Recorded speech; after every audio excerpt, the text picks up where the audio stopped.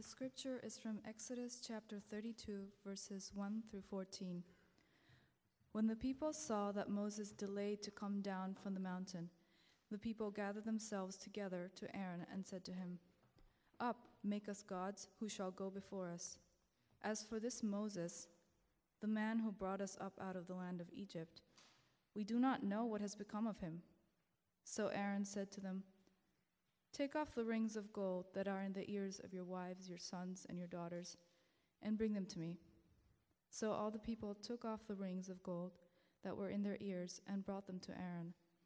And he received the gold from their hand and fashioned it with a graving tool and made a golden calf. And they said, "These are your gods, O Israel, who brought you up out of the land of Egypt." When Aaron saw this, he built an altar before it. And Aaron made a proclamation and said, "Tomorrow shall be a feast to the Lord." And they rose up early the next day and offered burnt offerings and brought peace offerings. And the people sat down to eat and drink and rose up to play. And the Lord said to Moses, "Go down, for your people, whom you brought up out of the land of Egypt, have corrupted themselves. They have turned aside quickly out of the way that I commanded them. They have made for themselves a golden calf and have worshipped it and sacrificed to it and said, 'These are your gods, O Israel, who brought you out of the land of Egypt.' And the Lord said to Moses, 'I have seen this people, and behold, it is a stiff-necked people. Now therefore let me alone, that my wrath may burn hot against them, and I may consume them, in order that I may make a great nation of you.' But Moses implored the Lord his God and said, 'O Lord, why does your wrath burn hot against your people, whom you have brought out of the land of Egypt with great power and with a mighty hand? Why should the Egyptians say, with evil intent did he bring them out, to kill them in the mountains and to consume them from the face of the earth? Turn from your burning anger and relent from this disaster against your people. Remember Abraham, Isaac, and Israel, your servants, to whom you swore by your own self and said to them, I will multiply your offspring as the stars of heaven, and all this land that I have promised I will give to your offspring, and they shall inherit it forever.' And the Lord relented from the disaster that he had spoken of bringing on his people." This is the word of the Lord.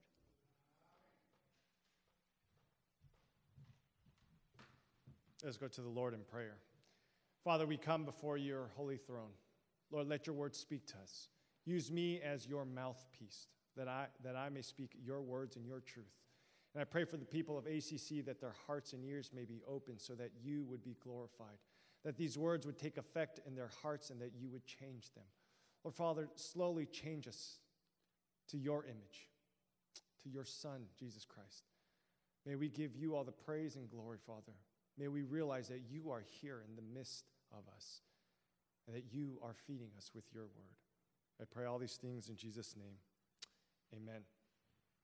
We continue with our series in the book of Exodus, and last week we went over the 10 Commandments. That was chapter 20, and now we are hopping over to chapter 32. Not because 20 and 32 are boring, but we do have to make some decisions, and we thought it was best if we went from the 10 Commandments all the way to the golden calf,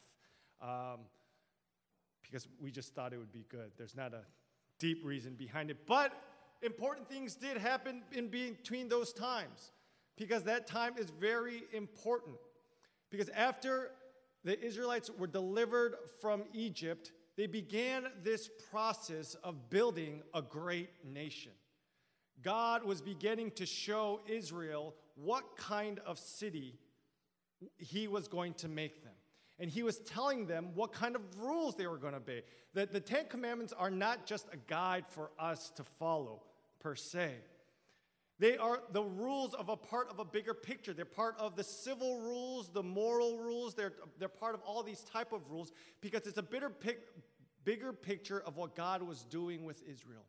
He was establishing a great city with the people, a great city, with laws that respected both mankind and womankind.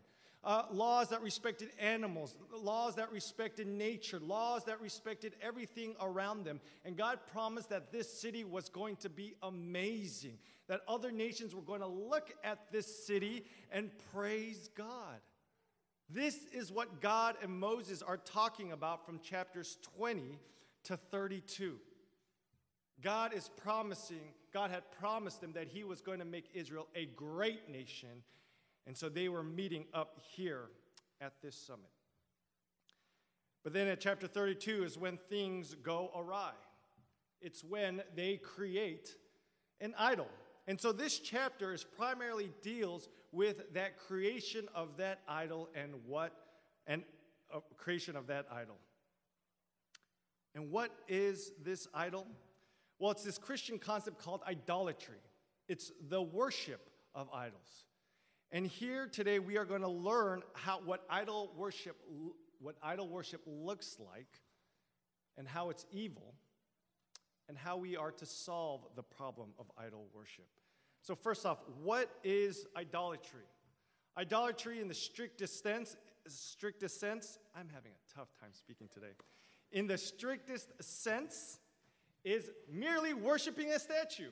That's what idol worship is. Now, as Americans, we don't really struggle with worshiping statues, not necessarily. But if you go all around the world, every nation, every country still worships statues and idols. So it's very, very prevalent for this world, and this message is still important for them today. But I'm going to be focusing on us as Americans. Do we struggle with the problem of idolatry? John Calvin says, every one of us is, even from his mother's womb, a master craftsman of idols. That means Americans are not exempt from this problem of idolatry. So if it's not just worshiping statues, what exactly is idolatry? See, idolatry is a theme that will come up again and again in the Bible, and it is not a problem that has been resolved even today. What is idolatry? Exodus 32 goes to the root cause of idolatry and what the real problem is and what people truly struggle with. As we look at Exodus chapter 32, verse 1, the scene begins with Moses still up on the mountain, and it says, when people saw that the Moses delayed to come down from the mountain. So Moses has been up there, and he has not yet come down, and the people begin to freak out.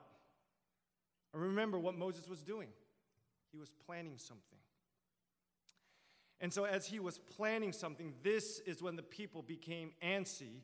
And then this is when the people got up and they went up to Aaron and said, we don't know what has happened to Moses. We don't know what has happened to God. Make for us an idol. So Aaron gets up. He goes, all right, give me all your gold, and I will create this cow, this calf for you. Now, at this point, we should be reading this narrative and thinking, what in the world is happening? Where did they get this idea to build a cow? Is God a cow? Did God ever say he looked like a cow?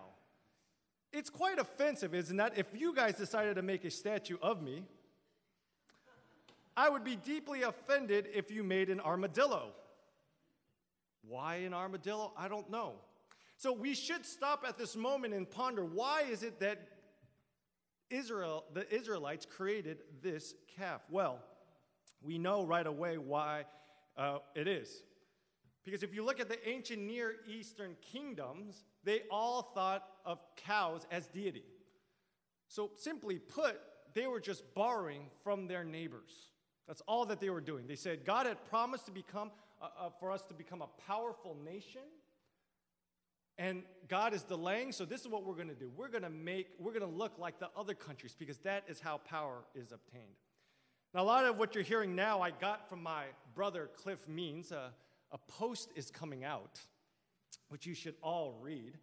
But he does say something significant. I mean, he's right here. He's like a theologian. This great theologian, he does say something quite interesting in which we have to we need to slow down and understand, and this is the root of what idolatry is. Sin, and we can replace that with idolatry, sin is when we accept something from Satan that God already wants to give us, but by Satan's rules and before the time God wants to give it to us. Right? God had promised Israel that they were going to become a great nation. God had promised that they were going to thrive. God had promised that he was going to take care of them, but Israel could not wait, and so they went and they did it themselves. They said, this is how the world works. We need the world's power, not God's power. And so what idolatry is at its core essence, it's making God into our own image. We're taking God and making him into our own idea of power, of what should be done in this world. It is our own idea of taking the holy God and saying, God, you need to be this way. The great French Enlightenment thinker Voltaire has said this: in the beginning, God created man in his own image, and man has been trying to repay the favor ever since. And it's true. We can't trust a God who does it his way because we don't understand it. But God, if you did it this way, if you gave me $1 million, if you gave me a lot of power, if you made me president of the United States, then I can do things for the kingdom. So Americans definitely struggle with idolatry. It's because we do not trust in the power of God, but we trust in other things for our security and our peace. Origen, another 3rd century theologian, says this. He says, what each one honors before all else, what before all things he admires and loves, this for him is a God. So what makes this difficult for us? Because it's not necessarily bad things that become idols. Are cows evil? No, they're delicious. Just kidding, vegetarian, sorry. Cows in themselves are not evil, but they can become an idol, and we turn them into something evil. Here's where it strikes for us. Jobs. Is having a job evil? No. But if it becomes an idol, if we place our security and trust in our job, yes, it becomes an idol. Our families, beautiful things. Our families can become idols when we love them too much or we love them before God. Money is a wonderful thing. It does a lot of things for our societies. It can help people. But once it becomes our ultimate thing, it becomes an idol. Sex. It's another beautiful and wonderful thing that God has given us. But when we praise it up to the point where it is God, it becomes something evil, something destructive. And how does God react to our worship of idols? And it's important to notice this, because when God sees us worshiping idols, he does not idly stand by, but he has feeling towards our idol worshiping ways. This is what he says in verse 10. He tells Moses everything that's going on below because Moses doesn't know. But in verse 10, he says, now therefore, let me alone. He tells Moses, leave me alone, that my wrath may burn hot against them, and I may consume them, in order that I may make a great nation of you. God wants to destroy everybody. He hates idol worship. He hates it when we worship idols. God does not say, yeah, he made a mistake, or she made a mistake, she slipped up. God hates it. His wrath burns against it. And for us, it's so interesting enough that we should delve in to see, why does it make God so mad? For some of us, we just say, oh, it makes God mad, okay, I won't do it anymore. But no, we have to understand why it makes God so angry and so mad. God gets angry at our idol worship because he knows eventually the idol will win out. He knows that whatever you worship equal to him or above him, it will win out and it will consume your heart. Listen to what Aaron says. When Aaron constructs the calf, what does he say? Who does he believe this calf is? He says it's Yahweh. He says, let us make an idol. This is for God. We're doing this for the Lord. We're doing for God. And how do the people respond?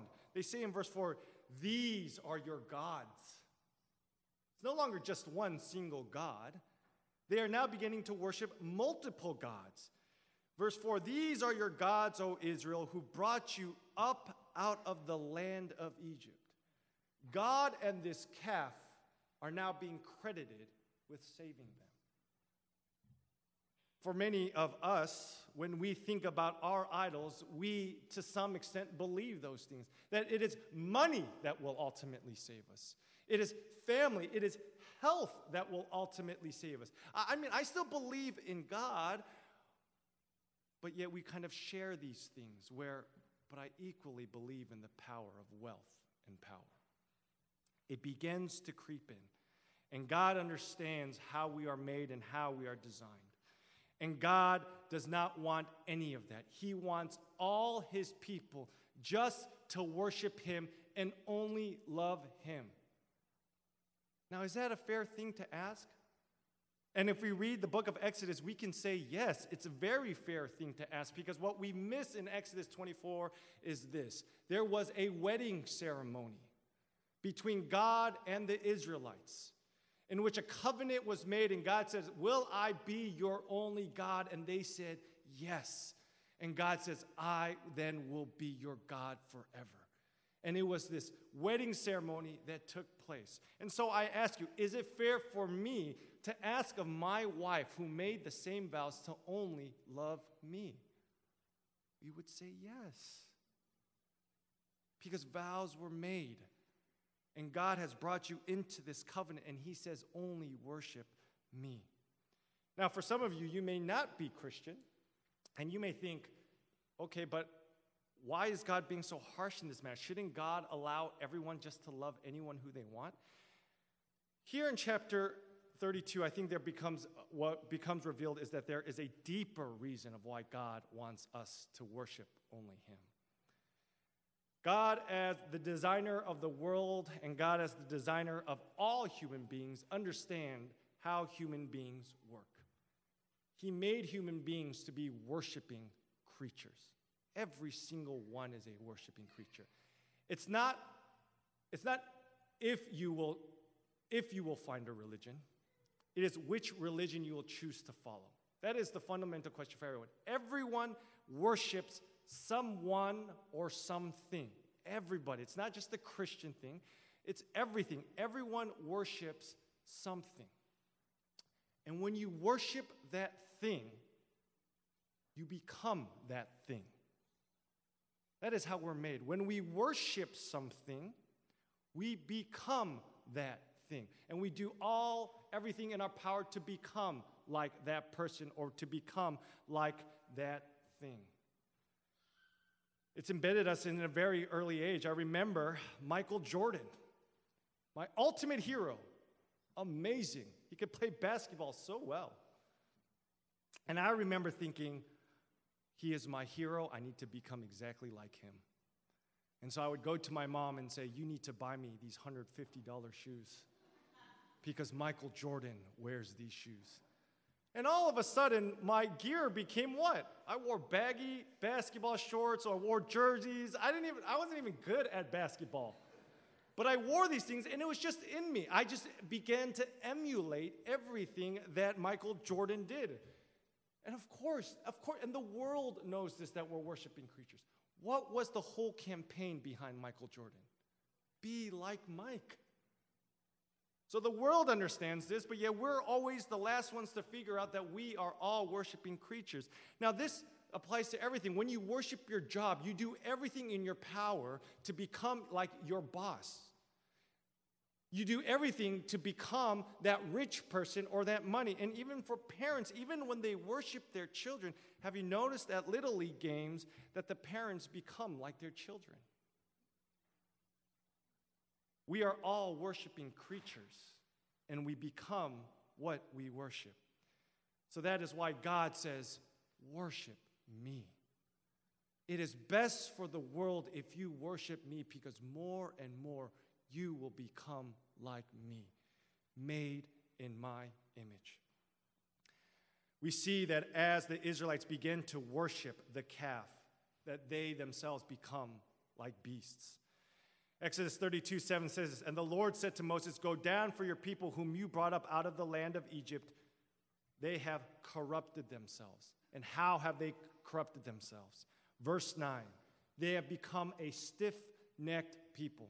Now, if you read the book, if you are able to read Hebrew, you would pick up that he is using adjectives usually for animals and placing upon the Israelites. Stiff-necked means a cow that is stubborn. Can't move, won't do what you say. Verse 24, it says, they broke loose like wild animals, and Moses had to go down and try to gather all of them. Eventually, Moses and the Levites would have to slaughter them. You see, these Israelites became like animals, became beasts. They became what they worshiped. So God knows that the best shot for humanity is that if they worship him, they will have a fighting shot of living in peace, security, and harmony with each other. That's why God says, worship me and only me. Do not become like others. I know you. I know how this world works. This world works towards me. So become like me. This is the plea of God. And this is why God gets so angry. When people stop worshiping God and they start pursuing their own pursuits, we find that people do not become better people. They become worse off. Yeah, one or two individuals will become maybe better.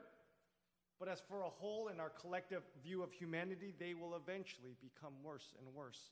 People always try to pin the religious wars of why we shouldn't become Christian or any religion whatsoever. Look at all those religious wars. Look at how many people died.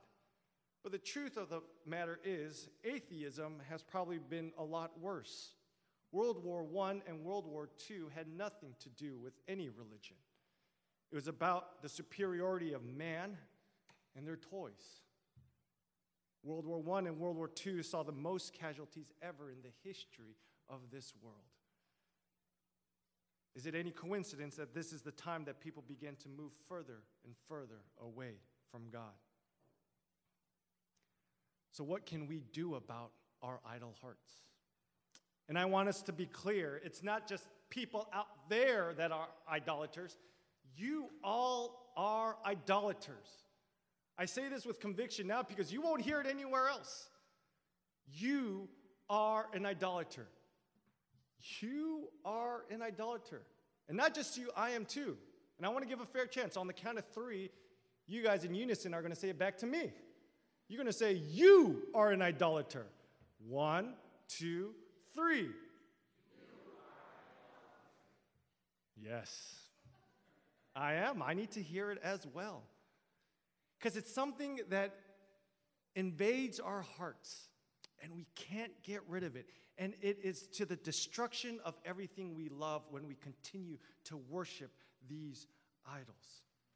So what do we do as idolaters?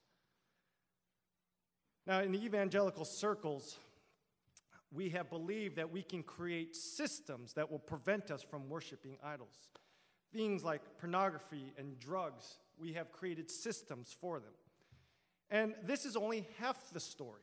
Yes, we need to create accountability partners. We need to create different systems to ensure that we don't pursue any of those things. But there is one essential thing that we must do if we don't want to worship idols. And that one essential thing is found in verses 11 to 14. What is it? We see in verses 11 through 14, Moses begins to stand before God and intercede on behalf of the people. Here we see this amazing picture of Moses standing before the wrath of God and him praying to God and saying, stop, don't let your wrath fall on these people. And I want us to hear the prayer that Moses says. But before I talk about what Moses says, I want us to hear what he does not say. When Moses goes up, he does not say, God, the sin is not that bad. He doesn't try to justify it. He doesn't go up to God and say, God, come on, they are harmless. Please don't overreact. He doesn't say that. He doesn't go up to God and say, God, I promise they will do better. He doesn't say any of those things. And neither should we say any of those things. It's not simply, I'll do better. It's not, God, please. Is it really that bad? God, come on. Everyone struggles with this. No, Moses comes and understands that their sin is great. He understands where sin will take these people. It will not be a good place. When Moses goes up to God, he says, God, your reputation will be tarnished. This is amazing. Moses solely focuses on God and his great attributes.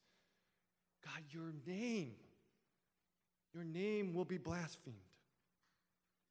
And then what also does he say? He says, God, you promised. You promised that you would make these people a great nation. You can't destroy them. Remember that promise you made to Abraham centuries ago? Do you remember that promise?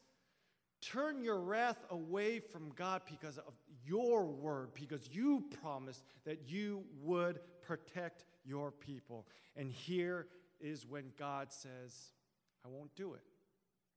He relents. Now we'll see to go on that even though God relents and that even though God doesn't destroy the whole people, he does make sure that at least 3,000 people die for their sin. He makes sure that Moses carries out discipline and that blood needs to be shed because this is such a heinous sin and crime. So what we're left feeling at the end of chapter 32 is we begin to think the only way we have against these idols, or the way we can beat these idols, is if we have someone like Moses, but someone a little bit better than Moses. Because 3,000 is still a lot of people to die. What we realize is that Moses was a type of Christ, of who is to come.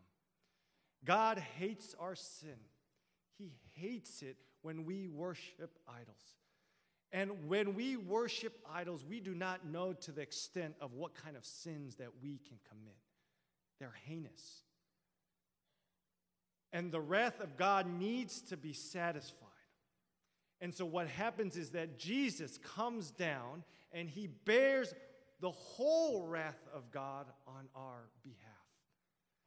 Jesus becomes the perfect sacrifice to turn away the sins of our fathers and our sins. 1 John chapter 2, verse 1 says this, My little children, I am writing these things to you so that you may not sin. But if anyone does sin, we have an advocate with the Father, Jesus Christ the righteous. He is the propitiation for our sins. Propitiation meaning turning away the wrath of God. And not for our sins, but also for the sins of the whole world. What Jesus did is amazing. And so now we have a high priest up in heaven on the heavenly throne interceding on our behalf. And when we pray and when we repent, we can be assured that God will no longer be angry at us, but that he will love us because of what Jesus Christ has done for us. How do we prevent our hearts from idol worship? We believe in Jesus Christ. We pray to Jesus Christ. We put our hope, our life in his. We are powerless against these idols. I hope that's clear. You can't just become better. You can't just do 12 steps and cure yourself of these things. These things are sometimes beyond your power and beyond your strength. You need someone who's stronger, who can do these things on your behalf. You need Jesus Christ. Philippians 1, chapter 6 says this, that he who began a good work in you will bring it to completion at the day of Jesus Christ. Jesus has started the work in you and will complete it in you. You see that we're not really involved in that process. Hebrews 8:16-20 says this, "For people swear by something greater than themselves, and in all their disputes an oath is final for confirmation." So when God desired to show more convincingly to the heirs of the promise the unchangeable character of his purpose, he guaranteed it with an oath. Brothers and sisters, the promise of God is that you will be glorified with Christ. That is his promise to you. And you can be assured that he will deliver you. Verse 19, "We have this as a sure and steadfast anchor of the soul, a hope that enters into the inner place behind the curtain, where Jesus has gone as a forerunner on our behalf, having become a high priest forever after the order of Melchizedek." So here's application right away. You may be struggling with loving your children. You may be struggling with drugs. You may be struggling with some sort of addiction, and sometimes the world will tell you is get better, figure it out, read more books, learn about it. Before you do that, those things are not dumb or evil, but before you do that, go to Jesus. Pray, and when you pray, don't always ask for the strength. Just say, "Jesus, you're powerful. Jesus, you promised that I wouldn't deal with these things. Release your power on me. Help me with these things, because I am weak and cannot do it by myself." Brothers and sisters, we have a great high priest who is interceding for us. It is the greatest news that we have ever heard, because we can say that these sins that we have, they don't have to be a permanent fixture in our lives forever, because Jesus promised that he will make us whole. Jesus promised that he will make us whole again. Put your trust in him. Hold on to him with everything you have, so that one day we may be glorified. Let's pray. Dear Heavenly Father, we come before you. We are weak. Our hearts are prone to worship these things. Father, we need you. We cannot do it. We cannot rid ourselves of these sins by simply trying harder or creating systems for us. Lord, we need the power of the Holy Spirit. The same power that rose Jesus from the dead, that is the power that we need. Kill, destroy all the idols in our heart, so that we may worship only you. God, we thank you for the good news of Jesus Christ who has come for us. May we give you all the glory and power forever and ever. Amen.